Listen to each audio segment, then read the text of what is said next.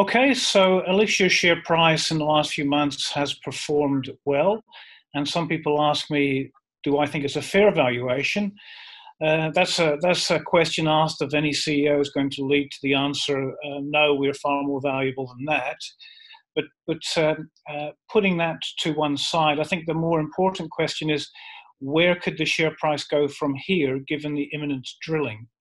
Um, Before drilling, we still have geological risk, and we're also in a country that is a higher sovereign risk than the likes of Australia. But what the drilling results should give us is a number of different factors.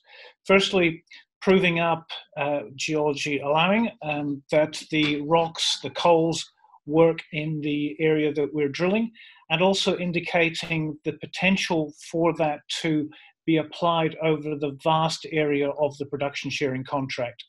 And if those things come good, then I think it's fair to say that the resultant share price could be a multiple of where we are just now.